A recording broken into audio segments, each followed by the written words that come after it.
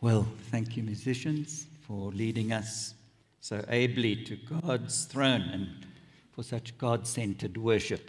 Very warm welcome, if I may add, to Brampith, to each and every one of you. It is great to see faces that we don't normally see coming to an evening service the last few months.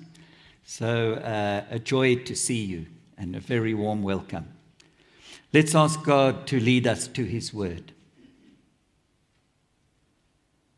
Yes, our Father, we want to behold our God seated on His throne as we consider your word to us.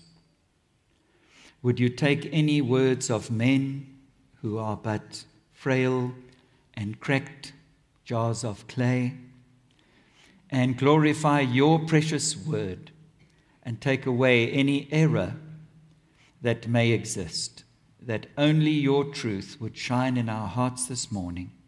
For Jesus' sake, amen.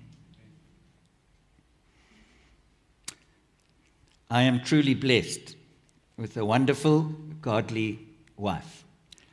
She didn't know I was going to say that. We just celebrated our 21st anniversary, and she displays the graces of her faith in so many ways. Probably mainly by faithfully loving me, helping me, and putting up with me, which indeed takes special grace. Mainly, she's so faithful because she's very serious about the Word of God. So much so that she says there's a whole lot of pages that says Hebrews, which means I have to deliver coffee every morning to her in bed. So I obey, I brew. And I have to get it absolutely right in this biblical role. The right amount of sugar, properly stirred. Some grains in the bottom of the cup, and she doesn't send it back. She's too gracious for that, but it's simply not allowed. So I've learned to stir properly. The final product is inferior without stirring. And if you are a fan of MasterChef, as we are, you will know that many a candidate has gone home because they didn't stir properly. Some sauce or another was lumpy because there was insufficient stirring. Well, there's nothing new under the sun. The writer to the Hebrews also believes that stirring is absolutely essential for the final product of a believer in a New Testament church.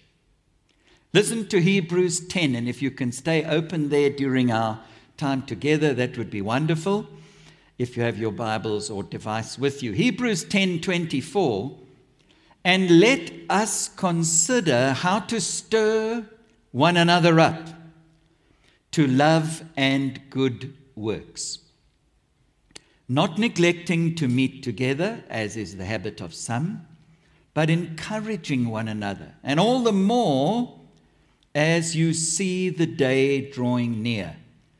So stirring is so important to the writer that he says, let us consider how to stir. And that Greek word consider means very serious, deep, and careful thought. It's the same word used to describe what Moses did when he saw the burning bush. He didn't just say, oh, that's interesting, and kind of wandered off, and it's just a fleeting thought. He said, oh my goodness, I've never seen anything like this. What is this? Let me investigate. Let me find out what is going on. And that's the kind of spirit that we need to approach God's word together now. Let us consider, investigate deeply and carefully the meaning of this passage. And so, we are going to look together, as you can see on the screen, at three simple questions about stirring. What does it mean? What does the Bible mean when it says stir up one another? Why should we do it? What's the need? What's the real purpose? And then finally, how can we stir up one another? So, firstly, what is stirring? What does it mean? Well, the word stir is also translated stimulate, provoke, incite, even irritate one another. So those of you who are irritated by each other, there's biblical warrant. Irritate one another to love and good deeds. It's the same word used in Acts to describe what happened in Paul's soul when he wandered through Athens and saw all the memorials and statues and idols to the various gods of the pagan society. It stirred his soul up to go to Mars Hill and preach the gospel with power to those philosophers. And so this means to incite some form of action. A picture came to my mind of a wild animal in a cage, and you take a stick and you poke it and you stir it and you irritate it and you incite it and you provoke it until it wakes up and it snarls at you. Now you've got some action. You have stirred up that creature. If you go to the Greek word, which is the next heading on your screen, you'll see that the word actually for stirring is paroxysm. And that means an excited emotional reaction. An excited emotional reaction, and like a paroxysm of rage or anger or coughing. So we are being instructed to incite, stir, and irritate one another to a definite and purposeful action. So what is that action? Again, we're still asking what? Well, the next heading is, it is to encourage one another more and more. It's the next slide, guys. Brothers and sisters, encourage one another more and more to love and good deeds. Paroxysm towards love and good deeds. So we are clearly being told by our Lord here in His Word that the church, that's us, should be a hive of active love, loving one another and serving one another. It's a community full of dynamism, inspired by the Holy Spirit. That is what church life is about. Sitting here on Sunday is only one element. It's an important element. Paul told Timothy to preach a lot. Gather on Sunday and preach. But it's only one element of multiple pictures of the New Testament church. And we need to be showing, once you go from here, inspired hopefully, to love and perform good works for one another in a lost world out there. That's church life. Church is not a bunch of consumers paying a tithe or a fee to have others serve them and then get upset and register a complaint, customer complaint, when things don't happen their way. Jesus said, "By this shall all men know that you are my disciples, that you love one another." Ephesians 2 verse 10, Paul said, "For we are his workmanship, created in Christ Jesus for sitting in church on Sunday." No. For good works, which God prepared beforehand that we should walk in them. You see the action that we must be stirred to? Titus 3:14, "And let our people learn to devote themselves," that's again action, "to good works, so as to help cases of urgent need," don't we have many of those, "and not be unfruitful." So, brothers and sisters, may I ask, how are you doing in stirring and being stirred to love and good deeds? Or is your sugar sinking to the bottom? Or your white sauce lumpy for lack of stirring? So we've seen what we mean by stirring and what it is to which we must be stirred. We now want to move to why. Why is it so important, and why must we stir one another up? Well, the main purpose of the letter to the book of Hebrews, or letter to the Hebrews, was to encourage and warn Jewish believers who were experiencing harrowing persecution from their fellow Jews.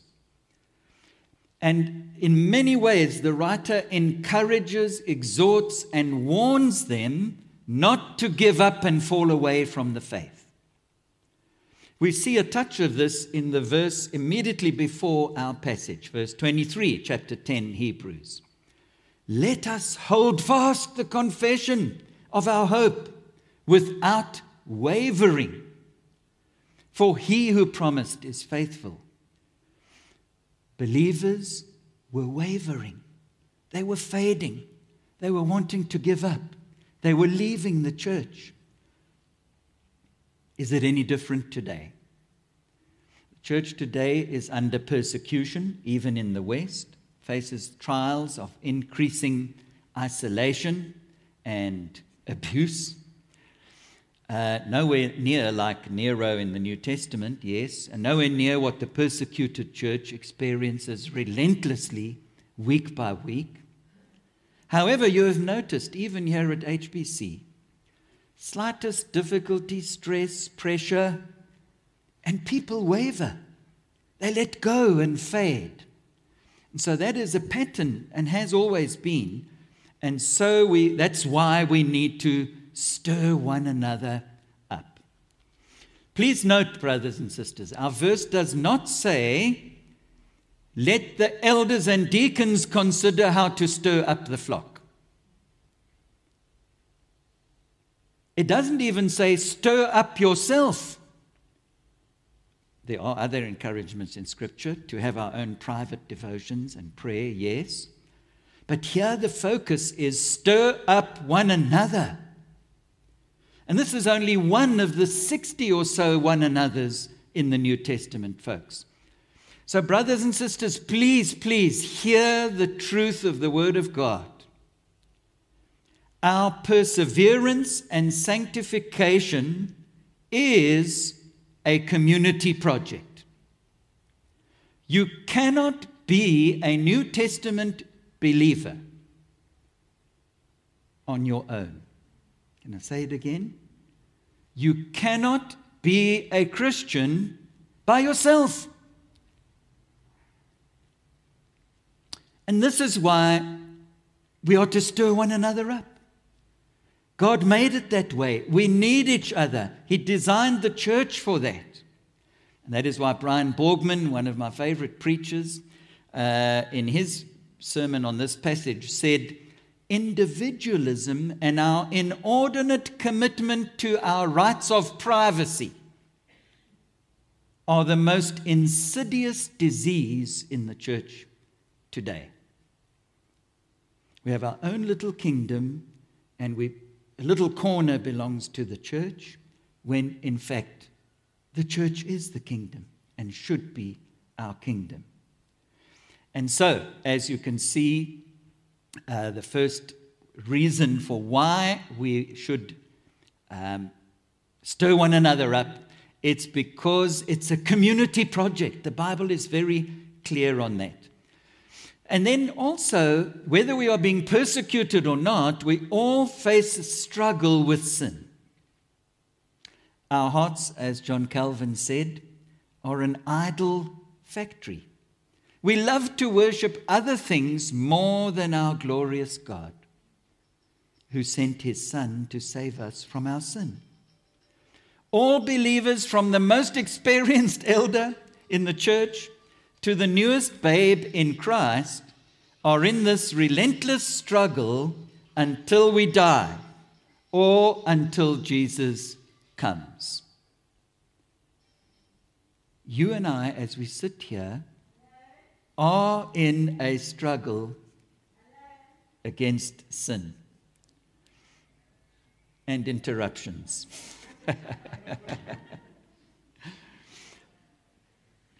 And it will carry on till we die. It will carry on till we die.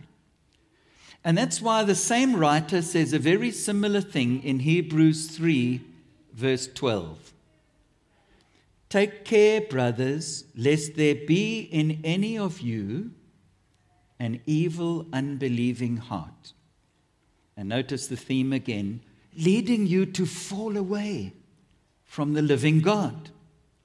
And how do we address that? Verse 13 of chapter 3. Exhort one another every day, as long as it is called today, that none of you may be hardened by the deceitfulness of sin. That none of you may be hardened by the deceitfulness of sin. We are all in that struggle, and we are not immune from being hardened by the deceitfulness of sin. That's why we need to stir one another up, brothers and sisters. And so, this is why we should be stirrers. God has designed it this way. We cannot survive as Christians without each other. We need each other desperately to be giving and receiving stirring. To what extent are you engaged in such a process in HBC? Maybe your answer is, okay, the Word of God seems fairly clear, and I feel the need, I see the need. Yes, I struggle with sin. Yes, I have issues that I'd love help with. But how? How do I do it? Well, I'm glad you asked, because our passage tells us. So let's go to our third question and spend perhaps more time here. Having known what stirring is, having seen why it's important, how should we be stirrers? Well, it's clear in our passage that stirring one another up can only take place in the context of meeting together. In the context of meeting together. The Greek word is the one from which we get synagogue, which simply means assembling together, and was the practice of the people of God for centuries. May I ask, brothers and sisters, how can we stir up one another? How can you stir up a brother or a sister unless you actually engage with each other? The spoon must be in the cup stirring. You can't stir a cup of coffee online or digitally. You must engage face to face. That's what Billy's been preaching in Thessalonians. Yes, the apostles wrote letters, like we can send an email or a WhatsApp to encourage and exhort one another. But the primary meaning and thrust of the whole of those letters is meet, meet, meet, gather, gather, gather, assemble, assemble, assemble. Be together. And as I hope you can see on the screen, Brian Borgman talks in the New Testament of concentric circles. Concentric circles. That's not the slide, but no problem. So we'll get there. Jesus had 70 disciples, didn't he? We don't read too much about it, but clearly that was a process of organizing and deciding that the 70 went out. He also had the 12. We know much more about them. In the Garden of Gethsemane, we see who was with him close and intimate. Peter, James, and John. In the Last Supper, who do we see leaning on Jesus? The disciple whom he loved, John. Concentric circles. Lots of people, fewer people, one person. And the New Testament in the book of Acts tells us the same story, does it not? The early church, of which there were about 15,000 people, it was a mega church in Jerusalem, attended temple. So there was the formal meeting, gathered in the temple to hear the preached word. Then there were formal meetings in homes daily. There were informal meetings in homes for fellowship and meals and encouraging one another. And then there are examples of one-on-one discipling. And so we see this pattern of meetings in concentric circles all over the Bible and all over the New Testament, especially. And so churches should be thriving with meetings, some official, some unofficial, all happening naturally because we love one another and want to serve one another and need to stir and be stirred. We all need admonishing. We don't like it, but we need it. We all need encouraging. We all need burdens to be carried. We need teaching from one another. We need praying for one another. And we need these, as our passage says, more and more. So again, the question, brothers and sisters, how much of your life is spent positively engaging in meeting with fellow members, whatever kind of meeting? I'm not really talking about social gatherings where we have fun watching sport or braaiing and talking about life and what our hobbies and so on. Not that that's sin.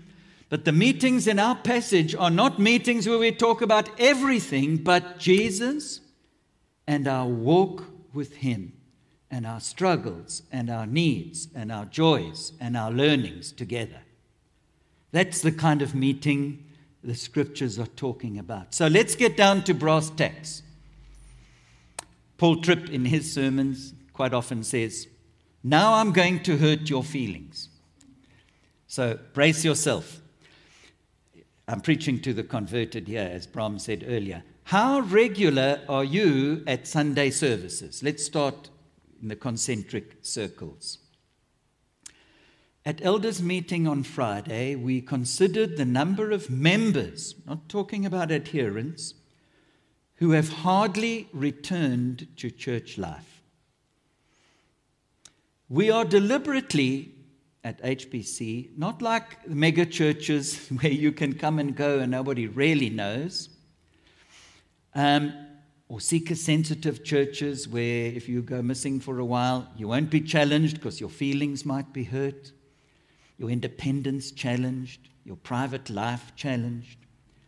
HBC will always hold, God willing, and He is, a high and biblical view of church membership. And we were concerned because there are 53 members, 20% of our flock, it's 1/5, who've not been to one gathering this whole year. Not one. We can't measure online, but we don't really count that. We are not together gathering face to face online. 115 members, that's 43% of our flock, have attended live gatherings 8 or less times. That's less than a third, way less than a third of the Sundays available. There's a gap here from what this passage is saying and the reality we are experiencing. And you heard it happening around the world. It was mentioned in our missionary spot as well. It's a trend. Now, we can understand there's COVID. And so we do understand that we're living in a time with real and concerning constraints. And we understand that. But as vaccinations are rolling out and as numbers are opening and as the legislation is loosening, we are understanding less and less as your elders and are more and more burdened. People just don't want to come to service. should be the core of your life, should be the thing you look forward to most every week. And folks, let's stir one another up, because if the elders were to chase 150 people properly, it would take us ages. We can't. And Paul says in Galatians 6 verse 1, brothers, if anyone is caught in a transgression, as a signed up member, not coming to church is a transgression. Let's just face it. You who are spiritual should restore him in a spirit of gentleness. Notice, it doesn't say elders. You who are spiritual. And then it says, keep watch on yourself lest you also be tempted. But guys, those people who are spiritual, what does that mean? Is it the A class? Is it the spiritual higher grade among us? And we've got a little list, I promise you. No. It means any believer, anyone who has the Spirit of Christ. Those are the spiritual ones. Paul uses that word in that way throughout the New Testament. And so you need to be stirring up your brothers and sisters that have disappeared along with us, please. Then, of course, there's not just formal Sunday services where it's not possible to practice all the one another. So we're looking at these concentric circles. If we get a bit closer, you can only really get to know one another in either hospitality contexts or home groups. And hospitality is informal, but home groups are formal and happen every week in this church, barring school holidays. Dear brothers and sisters, home groups are an essential part of church life. We believe, as your elders, you cannot do New Testament church life without belonging to a home group. There, we've said it. Why? Well, it's the 61 another's. How can you stir up one another to love and good deeds if you don't even know people's names, where they come from, their highs and lows, their hurts and pains, their joys? They've just had a grandchild and they're over the moon. They've just lost a grandchild and they're mourning deeply. And now we come alongside and we stir one another up to love and good deeds. How can you do it without engaging regularly with people and getting to know them? You can't.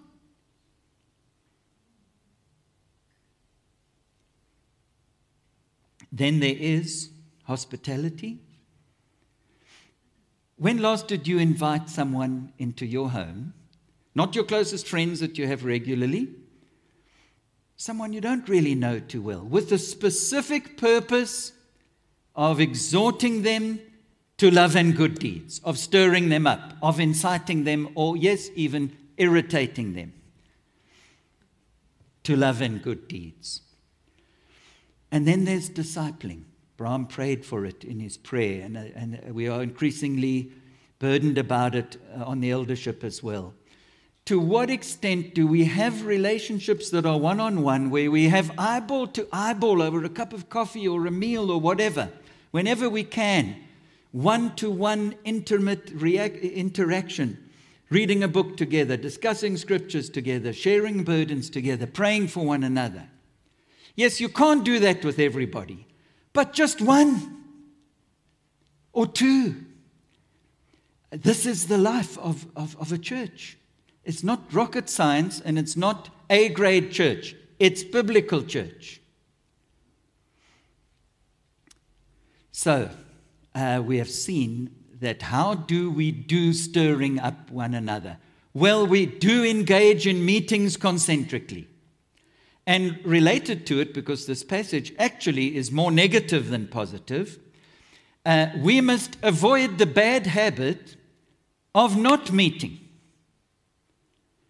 And it's interesting that Reformed pastor and author Dr. Kevin DeYoung has done research and estimates that 25% of members of so-called evangelical churches in America have not returned after COVID. 25%. This is startling. It's disturbing. And we have to ask, why? Is it possible that these folks were just nominal Christians who are not missing the vitally necessary church community life enough to bother to return? They've learnt the habit of chilling at home and don't even think about it anymore. You may know that at HBC we have 10 men on a 3-year leadership program called Quarry. And we've just finished the final module. The 3 years are over. We just have a retreat to come. And the last section are 4 modules on influencing one another in the church through 4 fundamental ministries, all of which involve meeting, by the way. And our second to last module was on home groups. And the 10 brothers and some of their wives who joined with them read up all the stuff on home groups and came to the meeting full of vim and vigor. And we had really great debate and discussion. And then the meeting got a bit somber, because the reality is we came to see there are 80 members of Hillcrest Baptist Church who, in terms of our records, have never been to a home group. They don't belong to a home group. 80. And so we began talking about, well, why is this? We promote home groups a lot. It's in the bulletin every week. We reach out to people. We preach sermons like I'm doing now quite regularly. In fact, one of the brothers said, every time you've preached, you blooming mention home groups. Anyway, so I'm doing it again now. And the kind of excuses that we listed there, people say they're too busy. I think that was top of the list. Well, I have a young family. I'm tired after a long day. Don't believe I'll really benefit. I've had a previous bad experience. I'm a shy person and I prefer keeping to myself. Hillcrest Baptist people are not really my kind of people. I've heard that one. In the end, we agreed as a group of 10 brothers, 11, including me, in the light of the clear picture of church life in the New Testament and the benefits of stirring one another up and practicing the one another's, none of these is a valid excuse, especially when online home groups are now available. You don't even have to go out if you have children, or you're a widow on your own and don't want to drive at night. Of course, those are understandable things. But connect in some way, even if it's second best. The trouble is, it's become a habit. I'm not a home group person. I don't even think about it anymore. It's just the way I am. You drove here in your car. If I asked you how many times you changed gear and used your indicator, you probably couldn't tell me. Why? It's a habit. You do it without thinking. And that's what the writer is saying. As is the habit of some, you don't meet just without even thinking, you don't meet. And so this is a sermon that says, think about it. Break that habit of not thinking. So, finally, how can we stir one another up to stir one another up in meetings? And so I want to close with this. A right view of God and His church. You see, it starts deep down in your hearts and my hearts, brother and sister. Scripture teaches that our commitment to church life is not driven primarily by a sense of duty and obligation and guilt because we might be on a low attendance list and get that letter that Bram spoke about. Yes, sometimes we might need that. But primarily, our biblical motivation is a right view of God, His church, and ourselves. And our passage tells us that because, have a look, just rewind up. Remember Clint always telling us, context is everything. You come to a verse, look at the stream flowing before the verse and the stream flowing after the verse.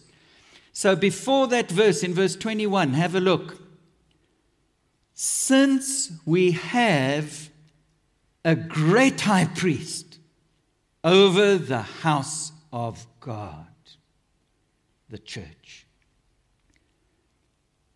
Who is the head of the church? Who is our priest? It's not Billy and Bram and the elders. It's Jesus, our great high priest, who suffered and died and bought you with his blood. As Paul said, you are not your own. You are bought with a price. You're like a slave. But it's an awesome job to be a slave of Jesus, purchased by his blood out of darkness into his wonderful light. And then look at verse 23. Let us hold fast the confession of our hope without wavering, for there's an attendance list that will clap you. No. For he, God, who promised, is faithful. And we sang before the sermon, behold our God seated on the throne. The glorious God of the universe, who just spoke galaxies by the trillion into place, has designed this church and placed you here. It's his church. And his son said, I will build it. Though hell, against the gates of hell, I'm going to build my church. It's the Lord Jesus' core purpose. The great high priest seated on the throne next to God the Father, his main preoccupation, the Bible says, is the building of his church. That's how important church is. And listen to what Paul says, God says about his church. Ephesians 3 verse 10.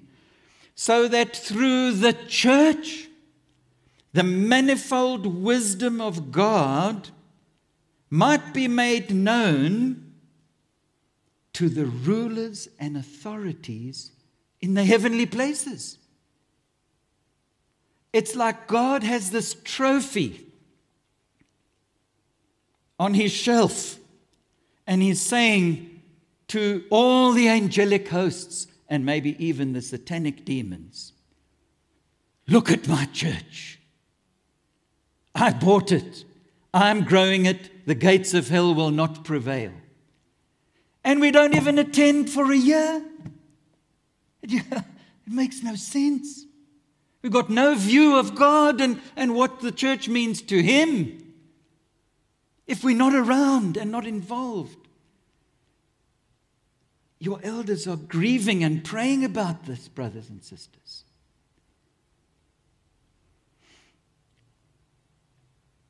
Your identity should be,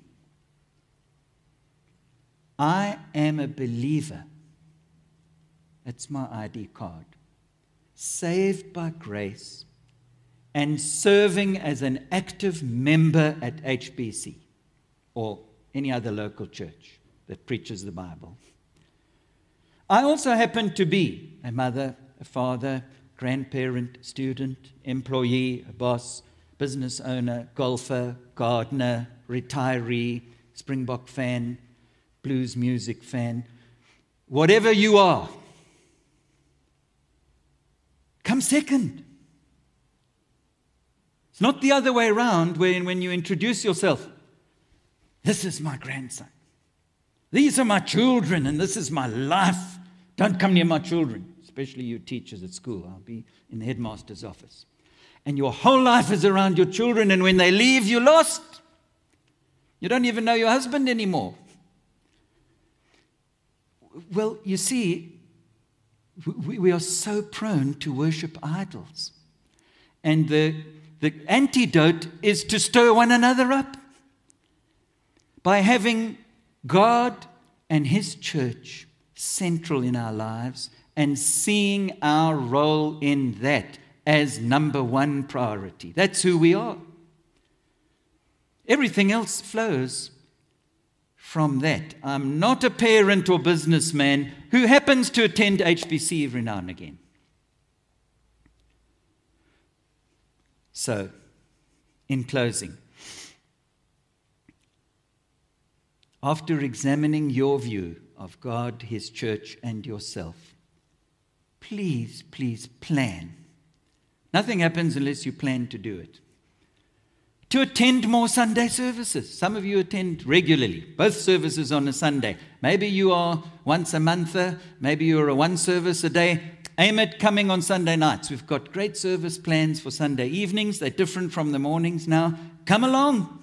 Stir one another up. Plan to join a home group if you don't belong, or attend yours more regularly if you are irregular. Plan to visit and invite folks in your home and in their homes. Start a discipling relationship with someone. Pray about it. Ask God to lay someone on your heart. And if these exhortations sound like, yeah, these oaks are hectic, eh? Hillcrest Baptist, it's a bit of a cult, eh? The demands are very high and they judge you very quickly and they've got lots of rules and regulations. Beware.